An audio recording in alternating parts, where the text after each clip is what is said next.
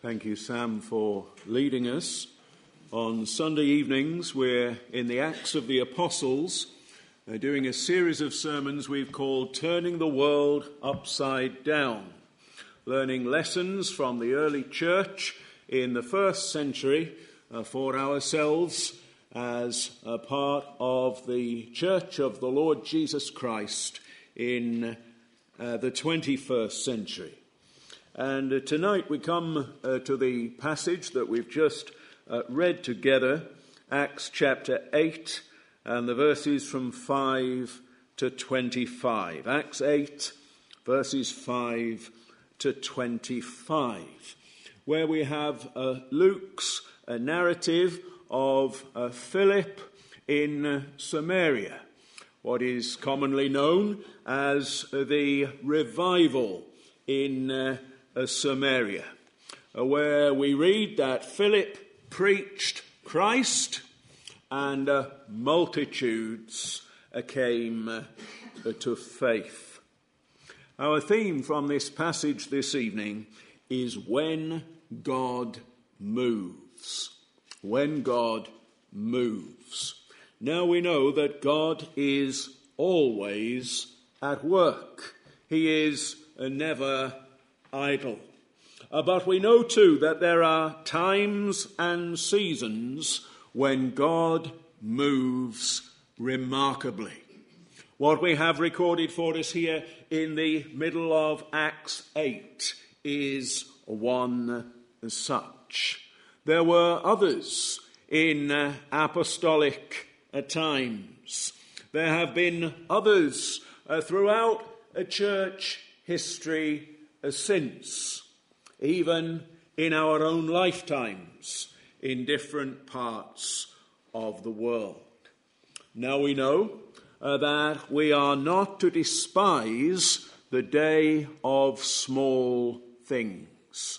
We live, at least in our time and place, in a day of small things rather than a day of great things. The wheels of the gospel seem to grind slowly. But we are not to despise the day of small things. But at the same time, nor are we to be content with the day of small things. We are to have a holy discontent. We are to long for more of God, for more of the blessed influence of His Holy Spirit, and for Him to move in a greater way. Now, the Bible is realistic. It is clear that revival isn't a silver bullet. It brings great blessings, but also significant challenges. And Philip and the revival in Samaria is something of a case study. There's a lot going on in tonight's passage. There are many lines of inquiry that we could pursue. But let's settle for three big lessons for us to learn. Our theme, when God moves. Number one, when God moves, there are many conversions. Looking at verses 5 to 8. When God moves, there are many conversions. Verse 5 tells us that Philip went down to the city of Samaria and preached Christ to them. And that is immediately followed by the first half of verse 6, which tells us that the multitudes with one accord heeded the things spoken by Philip. So you get the picture. Philip preached Christ, verse 5, and the result of Philip preaching Christ was that multitudes of Samaritans trusted Christ. First half of verse 6. God moved, and there were many conversions. But just notice some of the details here. First of all, God moved as Christ was preached. Yes, other things are mentioned, and we'll come on to those in a moment, the miracles and the like. But the headline is, verse 5, Philip went down to the city of Samaria and preached Christ to them. That was his main business. And that was and is the church's primary calling. We are to preach Christ as the only hope of the world, to preach the Lord Jesus, his life, his death, his resurrection, the salvation that he offers as the only hope for each and every one of us. So God moved as Christ was preached. Secondly, God moved as people heard the word and saw its effects. There's an emphasis in the second half of verse 6 upon them both hearing and seeing.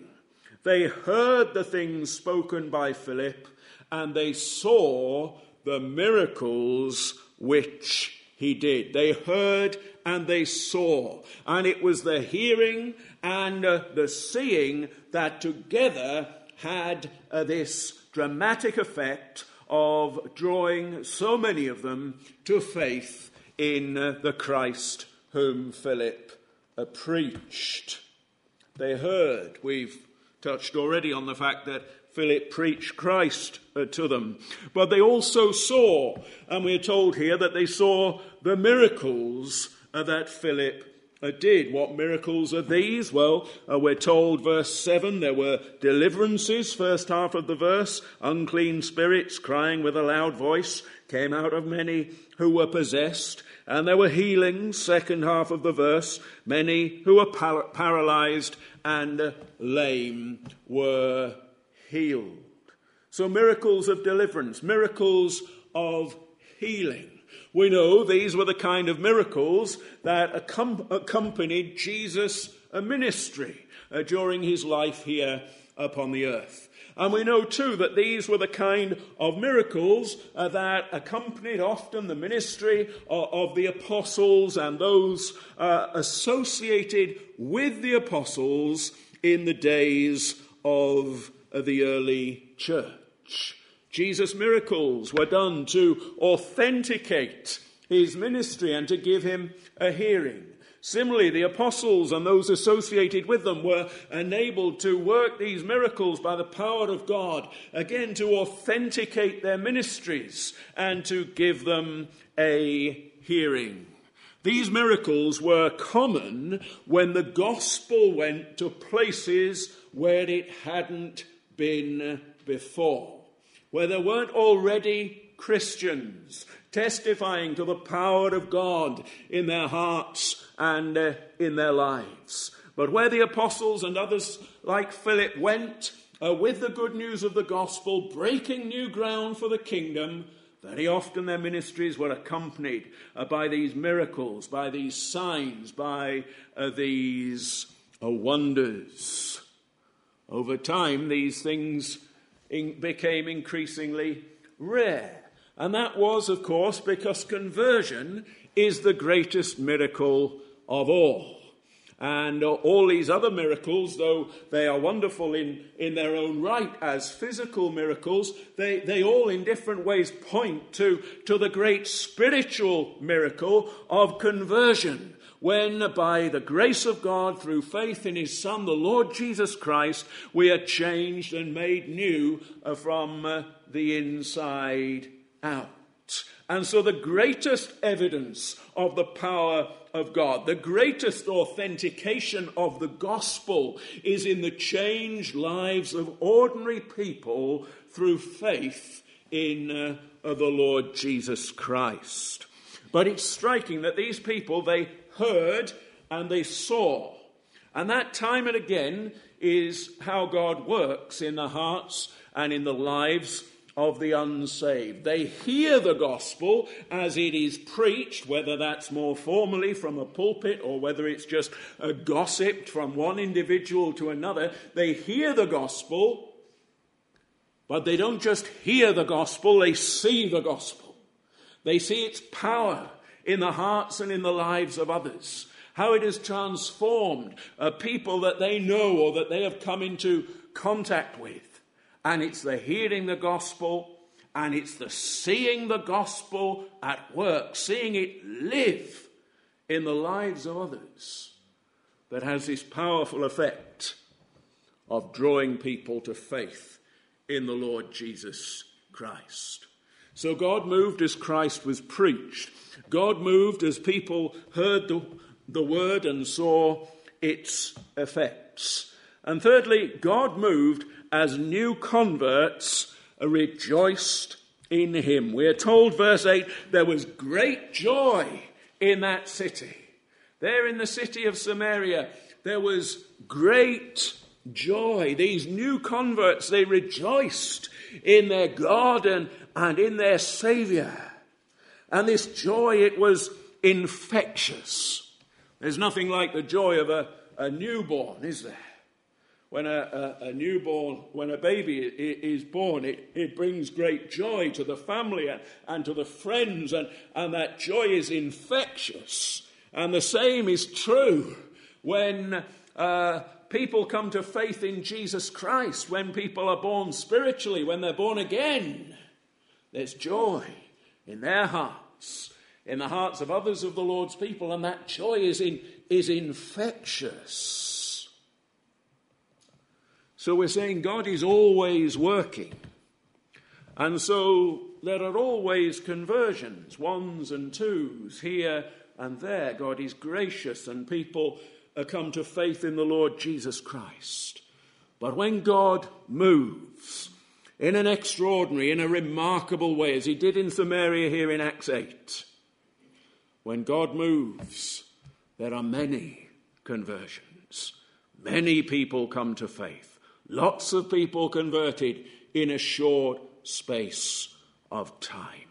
How that should cause us to long for God to move, to pray for God to move, that we might see such a move of God in our place and in our time. So that's the first big point this evening. When God moves, there are many conversions. Number two, when God moves, there are striking conversions. Looking now at verses 9 to 13. When God moves, there are striking conversions. And the record that we have here of the profession of faith of a character known as Simon the sorcerer.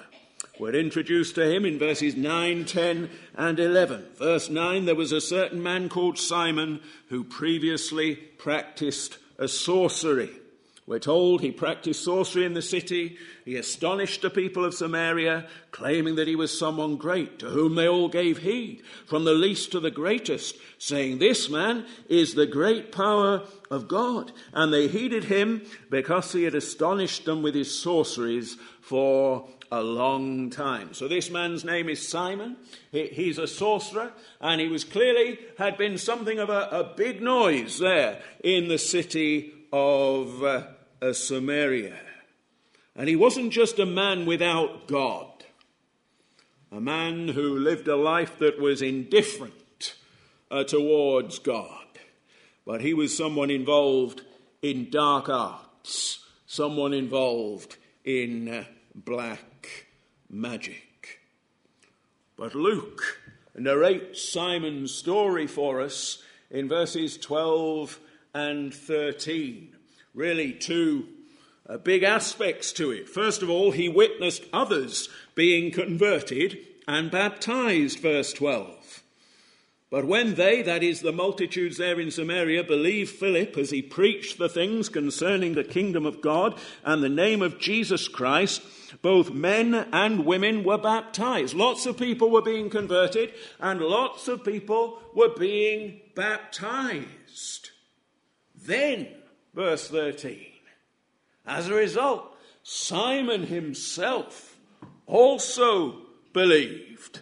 And when he was baptized, he continued with Philip and was amazed seeing the miracles and signs which were done. So this was Simon's testimony. He witnessed others being converted and baptized, and then he was himself converted and baptized. He professed faith. He was brought out of his darkness and into Christ's light. Now we know that every conversion is wonderful.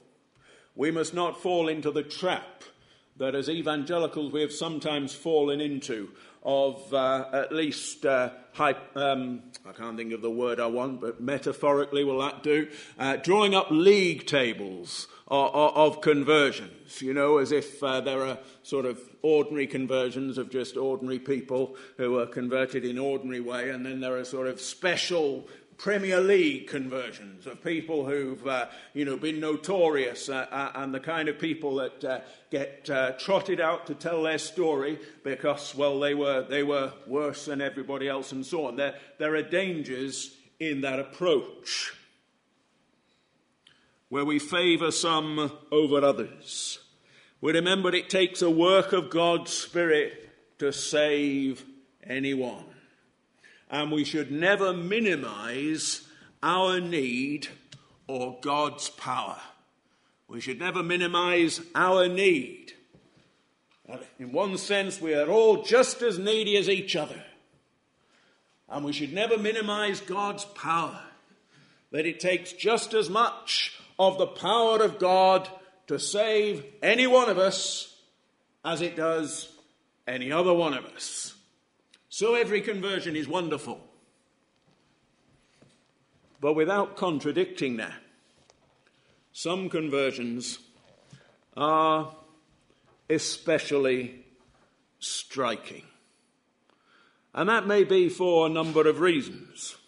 Let me just give you a few. I'm not saying this list is exhaustive, but just a few to put a bit of flesh on the bones. It may be due to the manifest darkness of an individual's former life. That they were just so godless.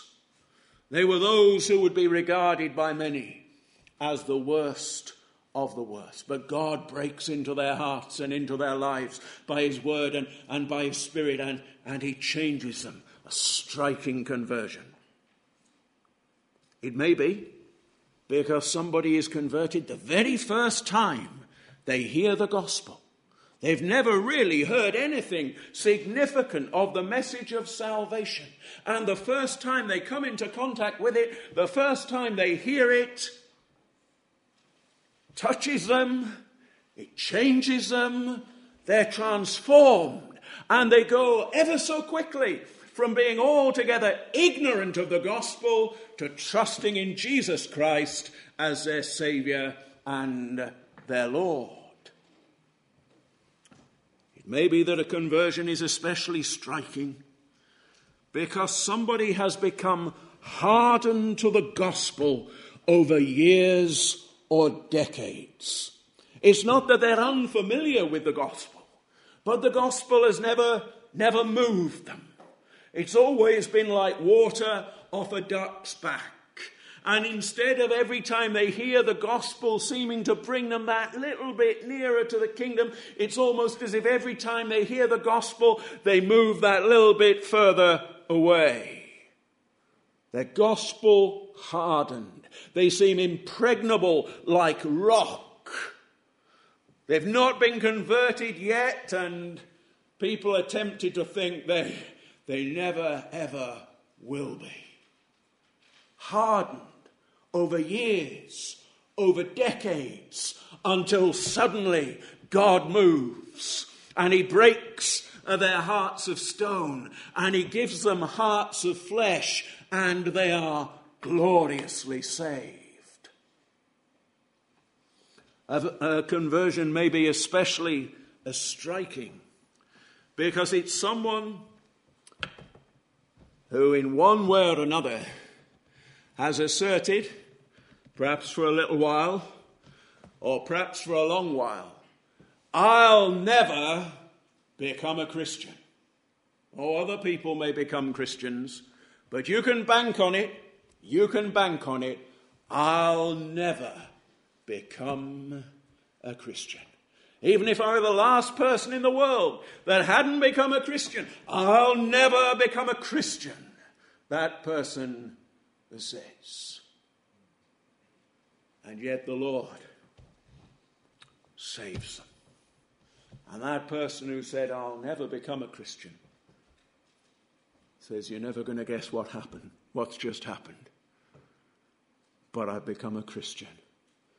And I'm trusting in the Lord Jesus as my Saviour and my King. It may be that a conversion is especially striking because maybe for some of the reasons we've mentioned already, or for others, somebody seems so very unlikely. Again, it shows our folly, really, doesn't it, to think in terms of people who are likely to be saved and people who are unlikely to be saved, because we're not God. But we do tend to think that way, don't we? And some people we think, well, they seem the least likely to be saved. Well, in many ways, Simon the sorcerer, he was so very unlikely. But there were striking conversions in the days of the early church. There have been striking conversions throughout church history since. What would striking conversions look like today? Conversions from the world, people with no Christian or church background. Conversions of people from particularly godless backgrounds, whose lifestyles have been so anti-God. Conversions where there is a radical change of heart and life in a very short space of time. We're not saying every conversion has to look like this, but these are some of the things that happen when God moves. Yes, there are many conversions, but also we're saying when God moves, there are striking conversions. But there's something more, because I promised you 3 big lessons from our passage tonight, and we're only 9 verses in to a 21-verse passage, so there needs to be something more. We've said, number 1, when God moves, there are many conversions. And number 2, when God moves, there are striking conversions. Now, number 3, when God moves, there are false conversions. Verses 14 to 25. When God moves, there are false conversions. Because Luke hasn't yet finished narrating for us the story of Simon the sorcerer. The reality as it unfolds in the remaining verses of tonight's passage is that at best he backslides, at worst he apostatizes. He turns his back upon the Lord Jesus Christ and proves that he was never actually converted at all. Scripture seems to leave it hanging. It doesn't tell us precisely. Was Simon the sorcerer a backslider who would later be restored, or was Simon the sorcerer an apostate who was never truly converted? Tradition has it in the Christian world that he was the latter, that he was not a backslider, but an apostate, that he was a false professor, that he was somebody who made a profession of faith in Christ and who for a time everyone believed was converted, but who proved ultimately never to have been saved at all. I say Scripture leaves it hanging, so there's a sense in which we must leave it hanging too. But one immediate application is this. As Christians, we must never entertain backsliding in terms of, well, I'm just backsliding. I'm just backsliding. When we grow lukewarm or cold towards the Lord, when we start prioritizing other things rather than Him, when we start indulging sinful behavior that we know is wrong, we have no license to tell ourselves, I'm just backsliding. I'm just cutting myself a little slack for a while. But I'm still saved, and I'll be back in due course, and no lasting harm will be done. God's word gives us no license to think like that. Yes, people do backslide who are genuinely converted. We all do in different ways, to different degrees at different times. And yes, backsliders are restored. But Scripture nowhere advocates backsliding. Scripture always warns us that if we are backsliding, then we are on the pathway towards apostasy. We have no right to any assurance. And there is a danger that we prove that we were never converted at all. So Simon the sorcerer, we read verses 9 to 13 and we chalk him up as a striking conversion. But we read verses 14 to 25 and we have to clarify and we have to say that he is at least potentially a false conversion, a false professor who was never truly converted at all. Now let's be clear what we're not saying. We're not saying that striking conversions are always false conversions. Of course we're not saying that. But let's be clear about what we are saying. What we are saying is that even the most striking of conversions, of seeming conversions, can prove ultimately to be false. The Lord Jesus Christ himself, during his earthly ministry, had many false professions, those who turned their back on him and walked no more with him. The apostles and their associates in the Acts of the Apostles, they too had many false professors. And the Church of Christ always has and always will. The danger is, particularly in our own circles, that sometimes we can think there's something wrong if there's ever a false profession. And we try to come up with a form of church life that avoids there ever being any false professions.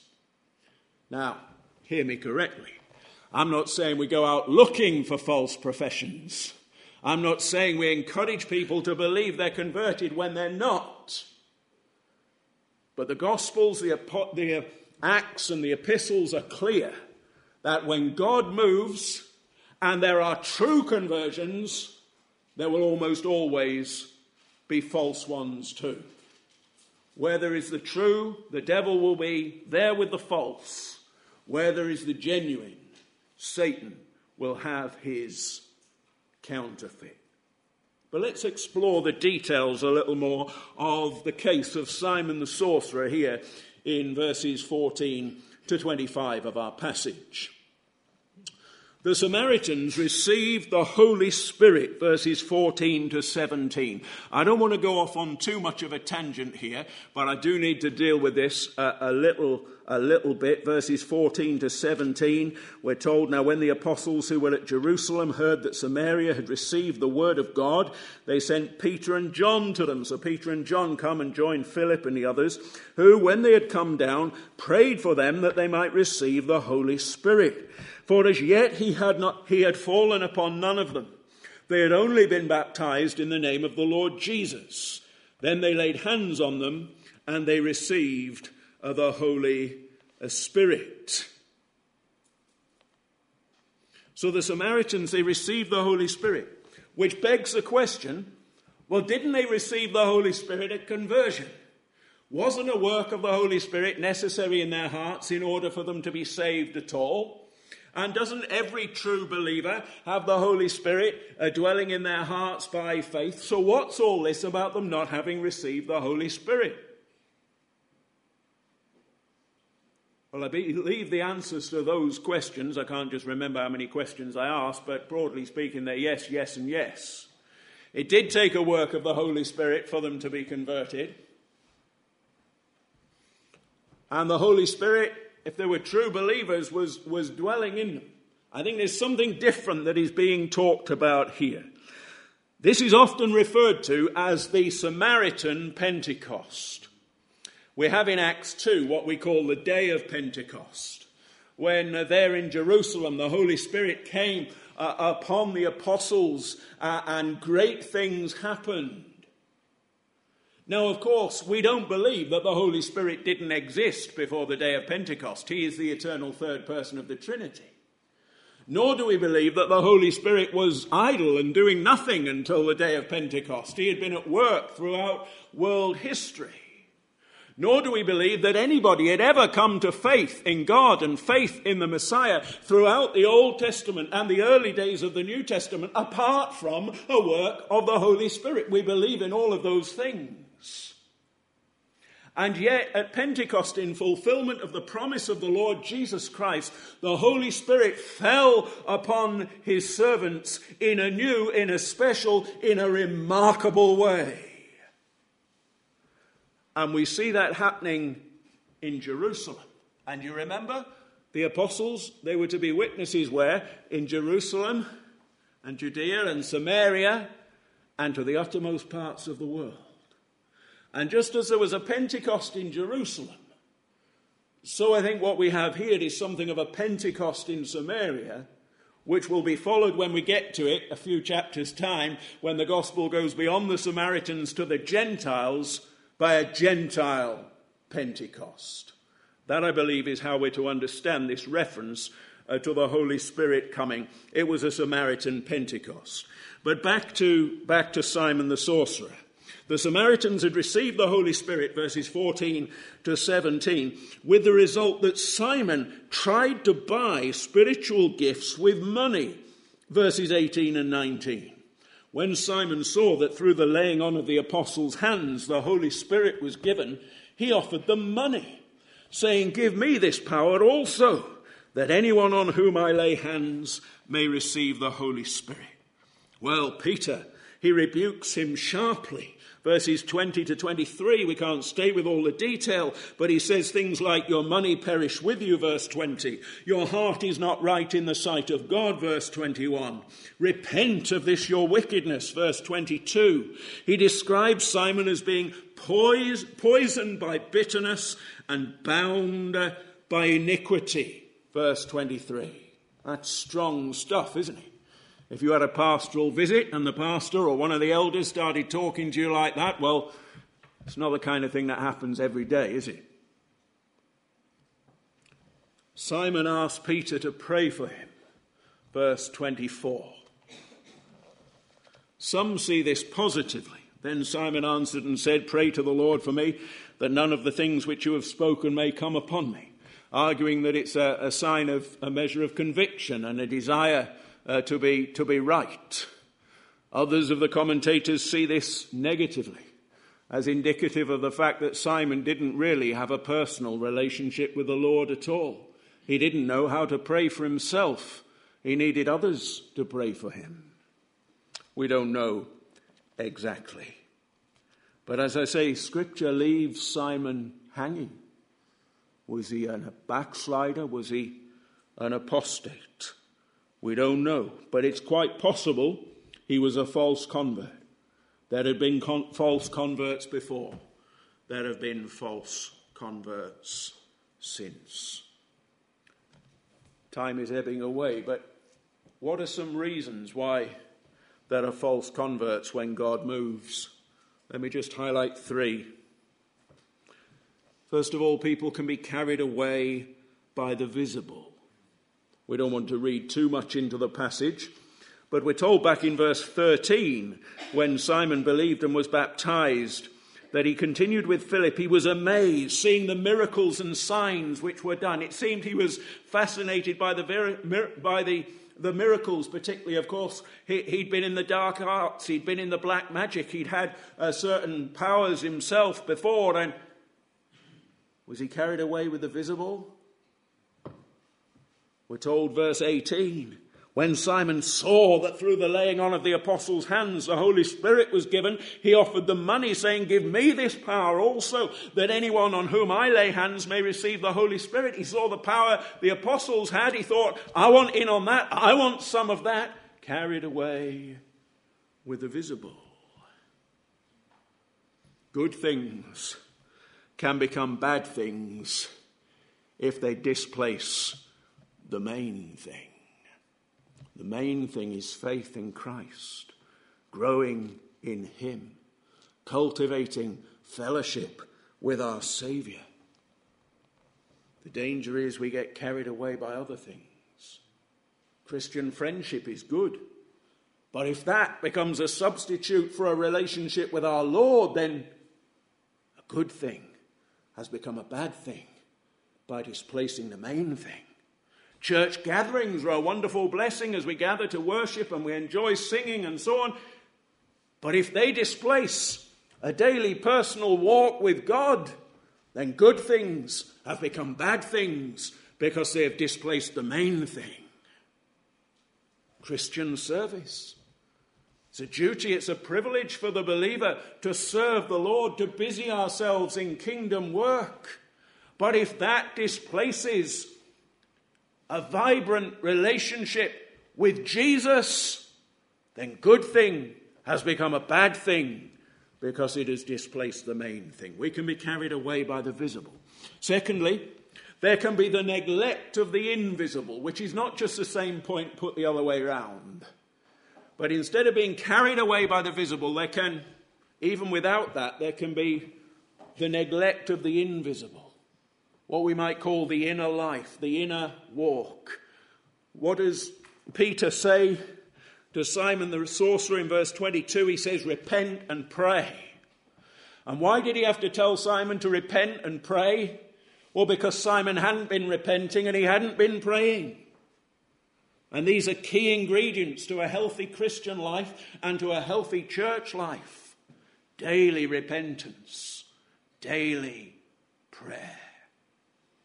We mustn't neglect the invisible, the inner life, that aspect of our Christianity which others can't see and can't know and can't judge. Carried away by the visible, neglect of the invisible. Do we see in Simon, to a degree, an unhealthy fascination with the spectacular? He was the sort of person who, if he was around in 21st century evangelicalism, would be always running after the latest gimmick. Not much use for the ordinary means of grace, for the worship and fellowship and service of the local church. We must come to a close. We're thinking about when God moves. When God moves, there are many conversions. When God moves, there are striking conversions. When God moves, there are false conversions. But how we need a move of God in our day and in our time. How's that going to happen? Well, it is a work of God, and we cannot dictate and we cannot presume. But surely first we need to believe that God does move. Second, we need to long for God to move. Third, we need to pray that God will move. And when he does, we need to be sure to give him and him alone all the glory. Amen.